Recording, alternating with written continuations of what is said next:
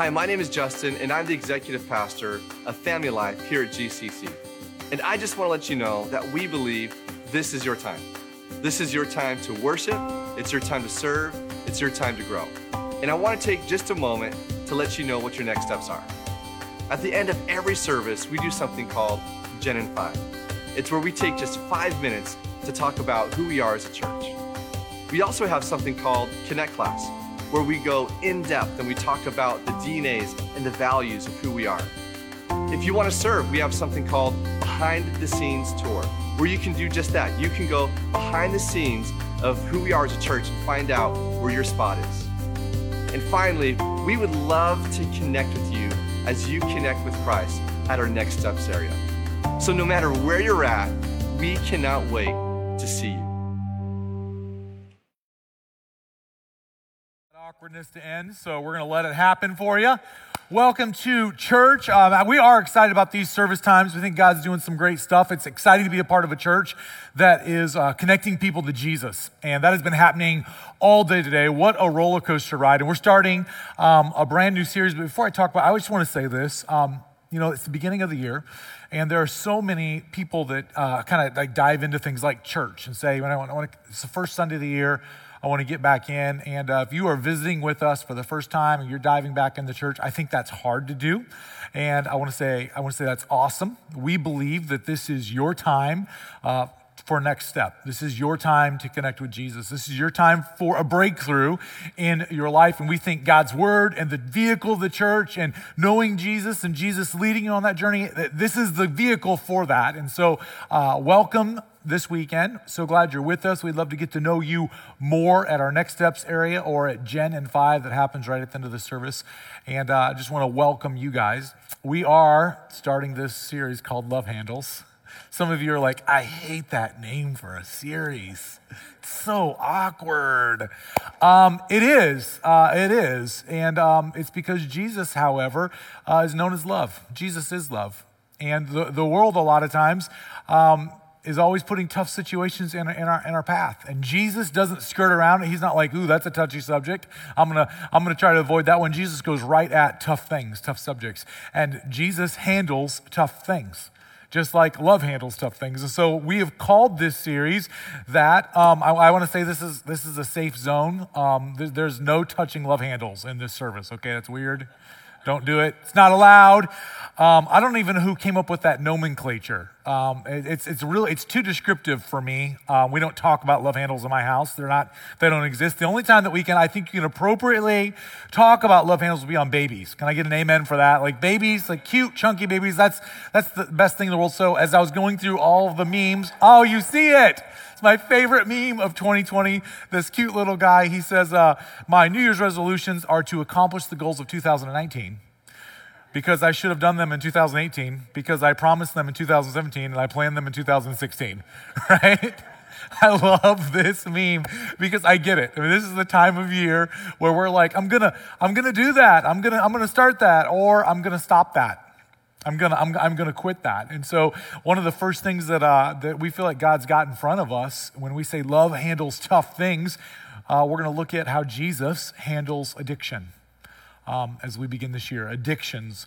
Addiction is the psychological and physical inability to stop consuming a chemical drug or activity or substance, even though it is causing physical and psychological harm. Addiction is a very serious thing. And I don't know if you've ever been in a scenario where someone comes to you and they say, you know what, I just really want to bring some truth to you. Normally when people say that to me, I'm like, could you write it in a letter?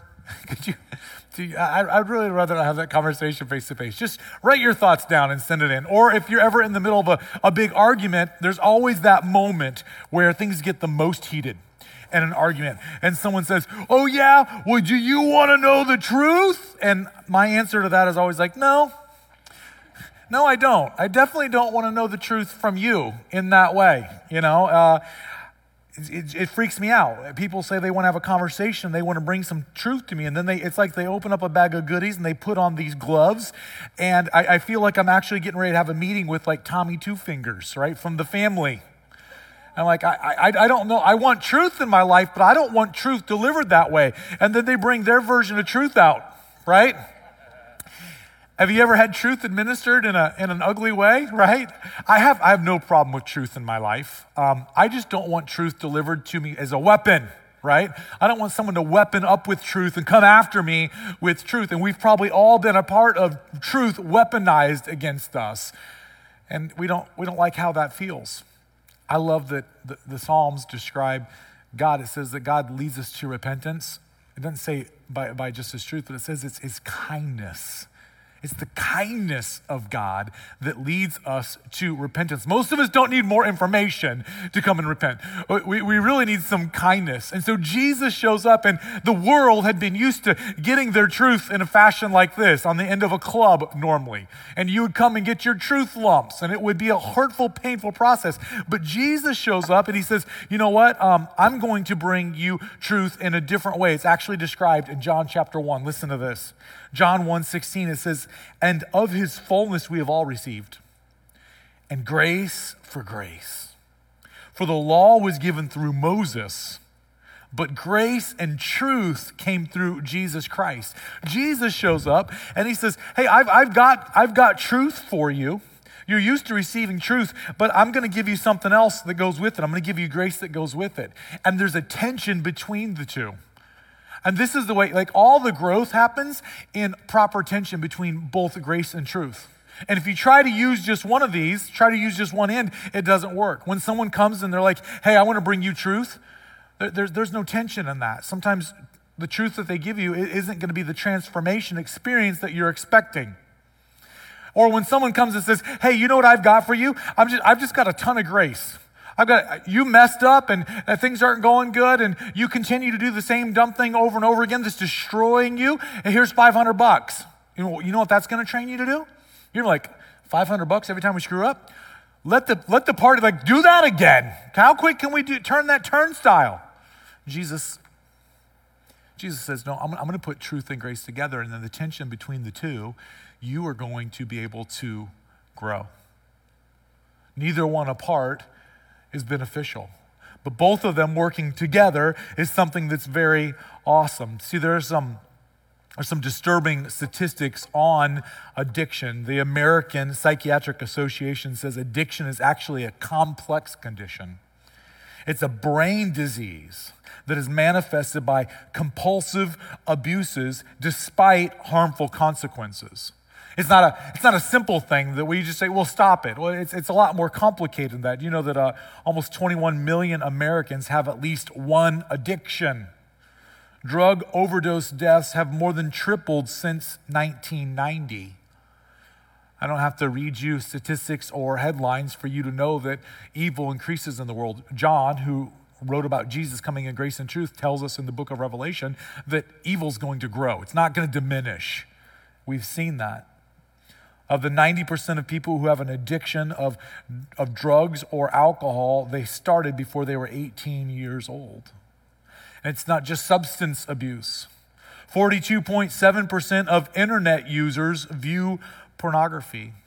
Scientists will tell us that chemically, the exact same interaction of chemicals of satisfaction happens in our brains when we view pornography as when someone takes like a hit of crack cocaine. The same kind of chemical reaction happens and the dopamine is released for both of those things. It's a very addictive thing. The National Council on Sexual Addiction Compulsivity says up to 24 million Americans have a sexual addiction. And it's not just chemical abuse and sexual addictions, but 1 in 20 people, according to HuffPost, have met the criteria for a very serious food addiction. Maybe some of you are saying right now, this is going to be a great message because he didn't list any of my addictions. I'm good. I'm out on this one. You know, anything technically that you can't walk away from is something that owns you. It's something that has control in your life. I knew this series was coming up a couple months ago, and I was just thinking, I'm going to do something crazy to prep for this. And I did something that I would not recommend to anyone. I decided for 4 months that I was going to, at the same time, go off of caffeine and sugar together. Woo! My wife was like, I'll tell you what, I just want you to eat that piece of cake and be a happy person, okay? I'm like, can I just hold it and smell it for a while? There are things that come into our life, and honestly, they can be tough things. And Jesus doesn't skirt around it. As a matter of fact, in the book of John, chapter 5, Jesus has an encounter with someone and delivers them from it. He says in John chapter 5, verse 1, it describes the time. It says, sometime later, Jesus went up to Jerusalem for one of the Jewish festivals. Now, there is in Jerusalem, near the sheep gate, a pool, which in Aramaic is called Bethesda, and is surrounded by 5 covered colonnades. Here, a great number of disabled people used to lie, the blind, the lame, and the paralyzed.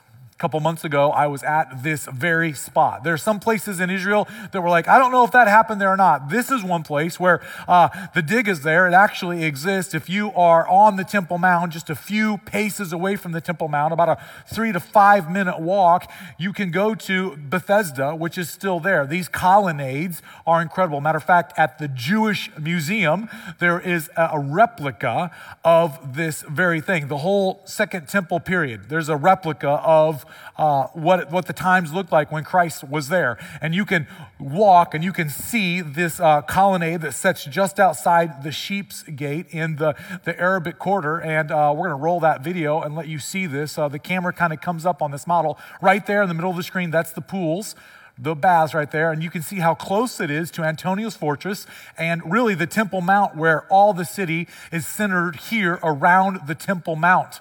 That's me smiling real big for Mama. This is us having a little prayer time. Listen.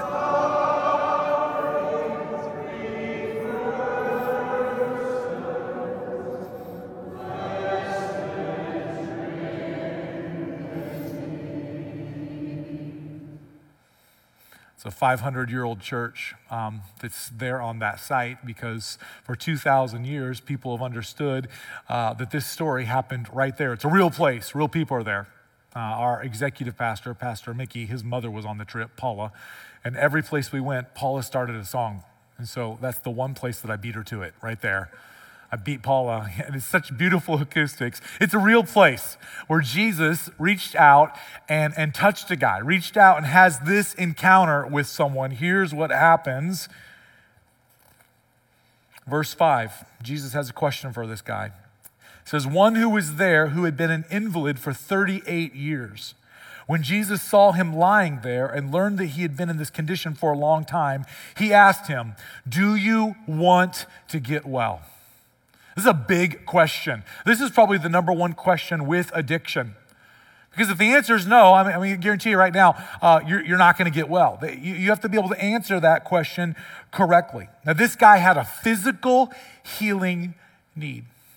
Addictions and all of the science that is behind addiction, all the exploration of addiction would tell you that there's a healing and a restoration process that really needs to happen with true addictions. It's not unlike the serious physical circumstances that this guy found himself in. Now, I love that you got a little bit of a bird's eye view of the city there and that colonnade scenario that's laid off, because what I want you to picture in your mind is a bustling kind of environment. Jerusalem is always busy because of the city that is, but when it's festival time, Rome as an empire invented how to do roads right.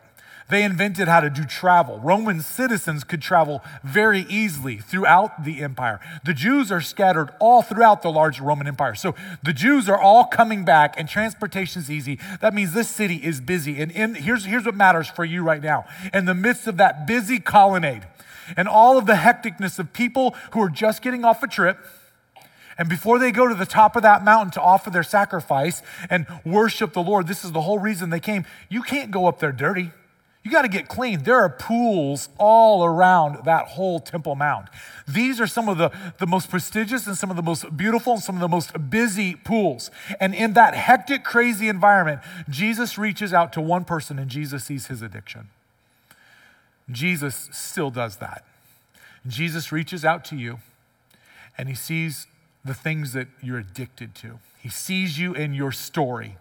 He sees what it is you're using to try to cope with other pains, and he sees you in your addiction. And the question that Jesus has is this: Do you want to get better?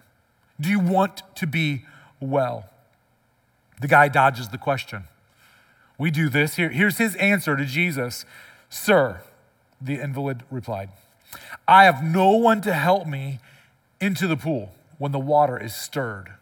While I'm trying to get in, someone else goes down ahead of me. Now, the thinking of that time was this, that there's an angel that will come and like stir the waters up.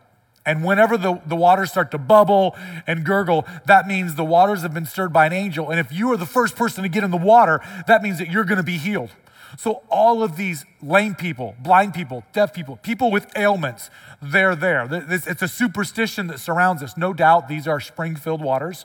There's got to be some medicinal mineral water that's there. I'm sure some people got some relief at time from rheumatoid arthritis or something. But I'm going to tell you what, this guy had a problem, and he's thinking, okay, Jesus, okay, man, if you don't have a day job and you got nothing going on and you can help me, I mean, he's just playing with the cards he's got in his hand.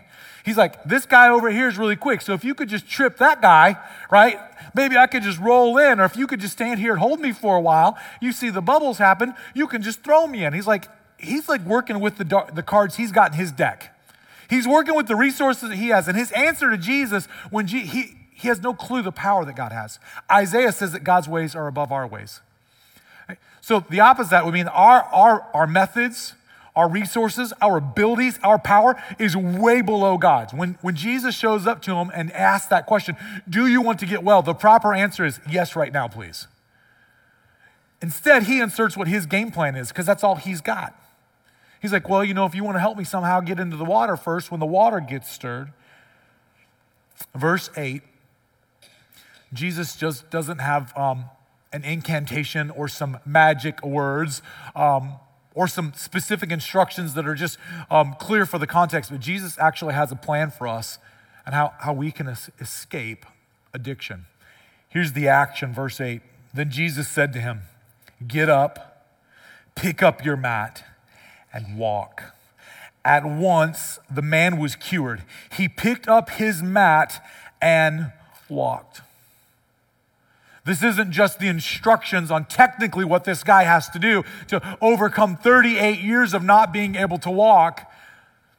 Jesus actually has these things to say to us when he asks the question, do you want to get well? This is a roadmap for us, a prescription on how we can truly overcome addiction. This first one that Jesus says here, get up. You got to know this, addictions grow best in the dark.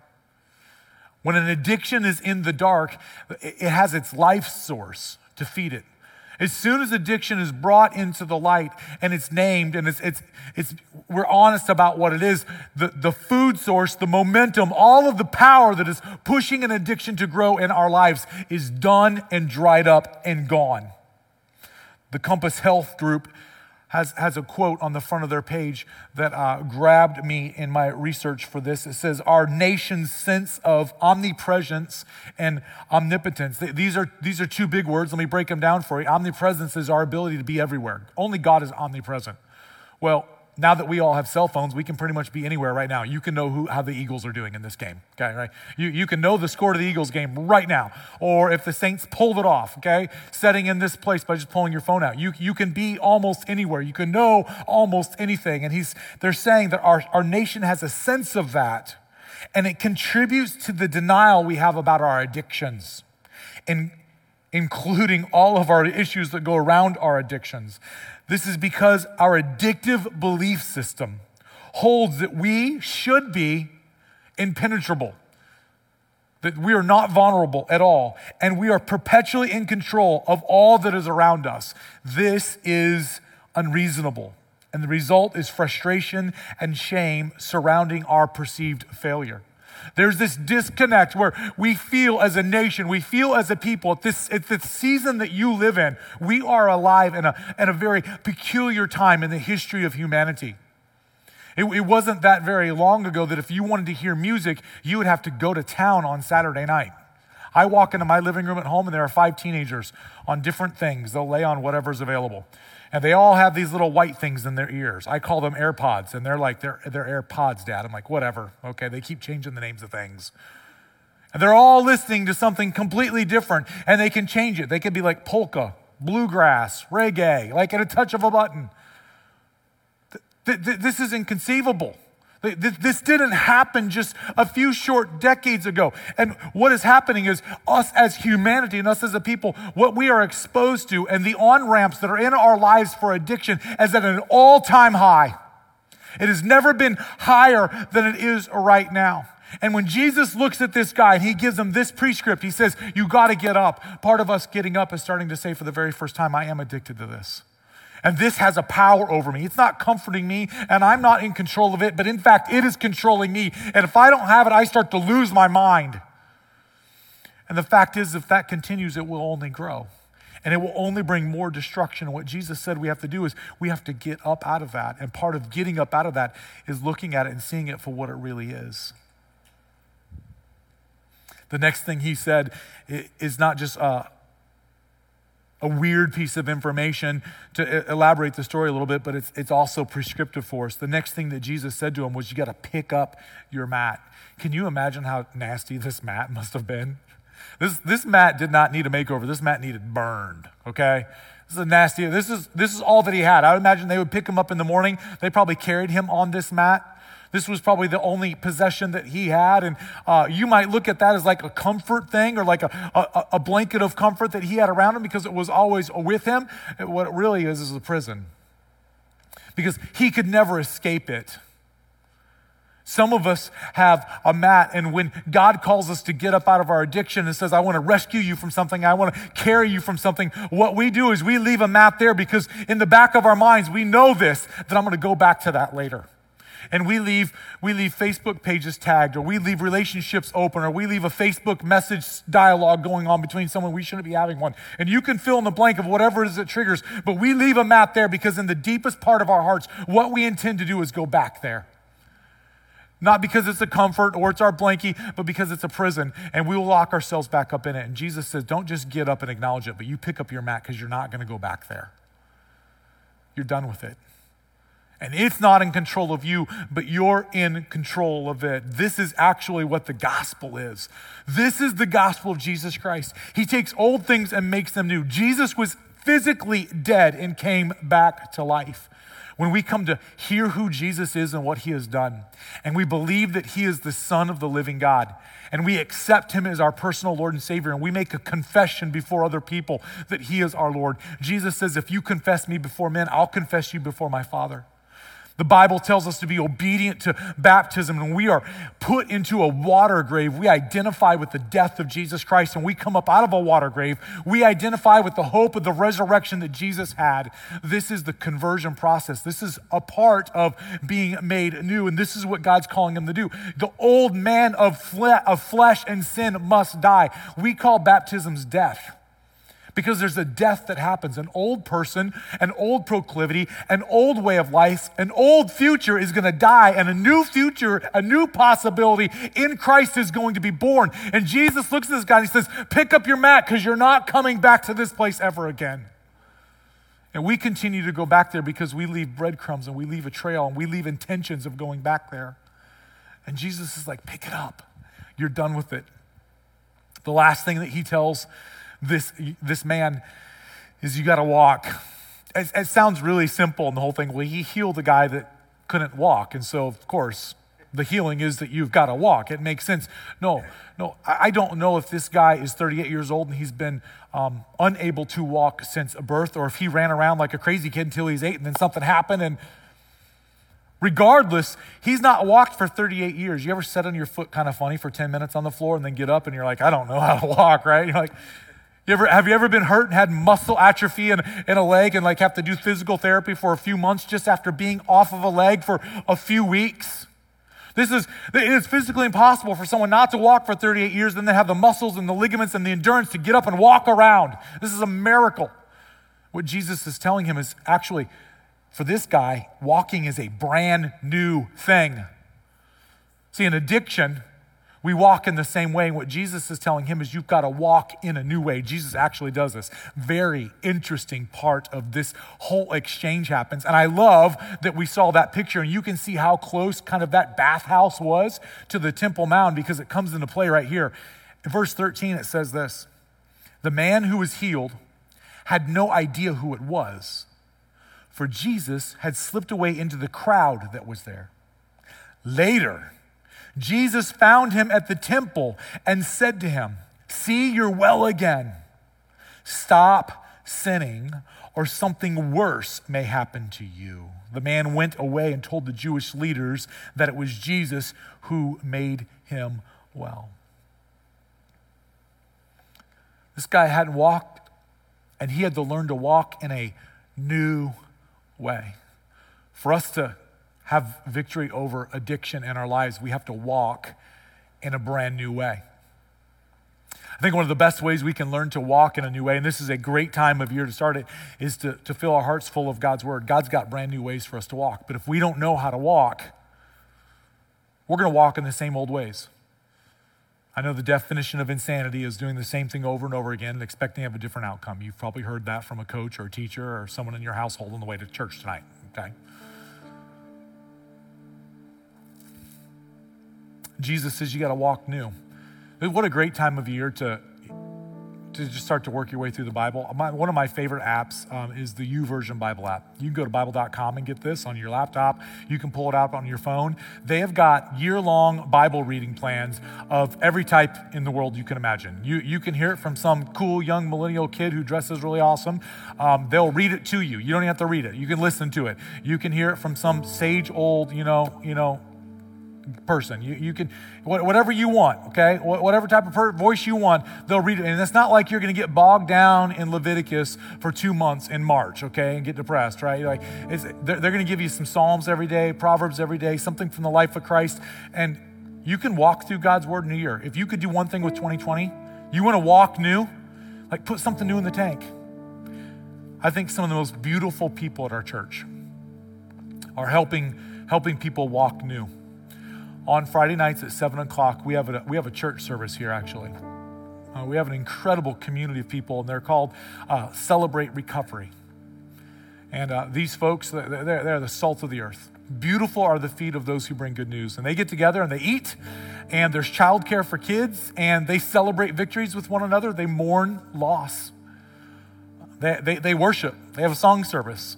And they break up into small groups, and there's coaches available to walk people through hurts and habits and hangups, because it's not some people that have them. You read the statistics, you heard them. We all have one. Happens on Friday nights at 7 o'clock. There are so many ways that we can learn to walk new, but Jesus just looks at this guy and he says, you got to walk in a brand new way. There's so much hope for me in this verse because, when you step back from this, you realize this. This guy, he didn't know who Jesus was. He wasn't healed because he had some great belief or his worship game was really good. He had the claps right and the sways right, knew all the songs. No. He wasn't healed because he had a great faith in God. He had no clue who Jesus was. And Jesus comes and picks him out of a crowd and says, I know that you've got an issue and I can bring healing into your life. And Jesus heals the guy. The only thing that this guy had a part to do in all of it is he just obeyed when Jesus said, get up, pick up your mat, and walk new. Obedience. Whatever addictions we have, they seek to own us. They do not fulfill us, and hopelessness will begin to set in. We start to accept our addiction and say we can cope with the growing side effects. We hope that we can contain it. But what worked yesterday to get our fix now takes twice as much, because addiction only grows. And we start to believe that God can never fix or heal us in that area of our life. Do you want to get well, Jesus says. He doesn't just say it to this guy, he's asking you. The God of all eternity and all of creation at the beginning of 2020. It doesn't matter how long you're like, I've dealt with this for 38 years. Or I was, maybe you think you were just born with these inclinations and you can't fight it. Jesus doesn't come to halfway heal people. He comes to fully transform people's lives. Do you have a chain on your life? Do you have a binding that if you were honest with yourself, you would say, yes, I want to be loosed and free of this? Here's what I love about Jesus. He still picks people out of crowds. He still comes to the one and he says, get up, recognize what's happening. Pick up your mat, destroy the roads that lead back to this place. You're never coming back here again. Pick up that mat and start to walk new. There's an adventure that he longs to take you on. It will be work. There are steps to take. There's work in it, but he will guide you. And you know what? What happens today is actually more incredible than Jesus picking that one guy out of the crowd. Because Jesus says, if I don't go away, then the Spirit can't come. And when the Spirit comes, you will do things greater than me. This is Jesus' own words. And the Spirit of the living God, the Spirit that hovered over the waters of the deep as creation was beginning, that Holy Spirit, warrior angel, can come to your heart and say, here's something that we've got to deal with. It owns you. And God will lead you. God will guide you. And he doesn't come doing it like this. He doesn't come to you ready to whoop up on you and get your truth bumps. It's not who he is. He comes with gentleness, long-suffering, and patience, and kindness. And there's going to be some truth that's going to be a part of it. But you know what else he brings to the equation? He brings grace. And in the tension of those two things, love handles addiction. If you're looking for some stirring waters, and the Holy Spirit is real. And our God is a God that heals addiction. I'm going to ask our worship team to come out and lead us in this song that says, I'm going to build my life. This is normally the moment, like when we have a talk like this about something like this, this is normally the moment in the room where I can almost hear this being just said over the crowd. This phrase, this idea, just make it through this. This will be over in just a minute. If you just hold on, this will be over in just a minute. Just don't agree to anything or make any decision. Just get through this last song and get out of here. And I want to say that I believe that is the voice of the enemy. That voice hates you. That voice hates your marriage. That voice hates your children. It hates your joy. It hates your hope. That voice hates your future. And may the voice of the Spirit of the living God, may the truth of Jesus to this guy resound loud in this place. May it hover over your heart and your addiction and your life. And may it be clear that he loves you, that he's got good things for you, and you've got to get up. Part of getting up for some of us is putting something in the light between us and God. You've skirted around and ignored that. That's not a problem. That's not a problem. That's not a problem. Getting up is coming to the Lord and being like, it's a problem.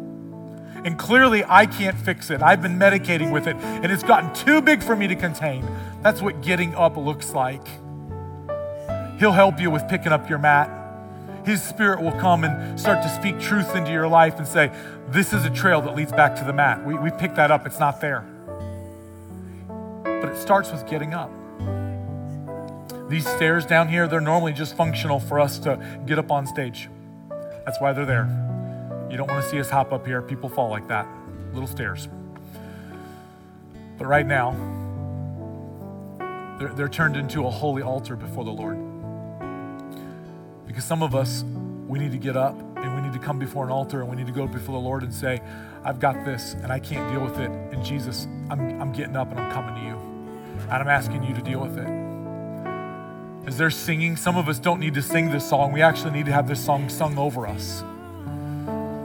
You might not have the energy to sing this song. You just need to hear that building your life up on Jesus is the only way out of where you're at or where you're headed. And you just need to hear that sung over you as you think about the mat you need to pick up and the new way that you need to walk.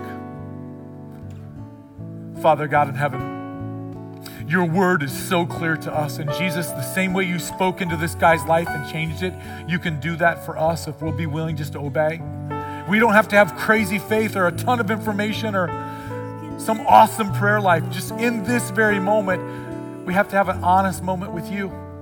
We got to get up and call our addiction what it is, and invite you into the process. And so, Jesus, would your Spirit pour out fresh on us, on our church, so it can pour out on our communities? And would you call us from bondage to freedom? Would you call us out of addiction to adventure with you? As we sing, as we pray, as we get up out of our messes, Father God, would you meet with us? It is in your name we pray. Amen. I want to invite you to stand and sing this song.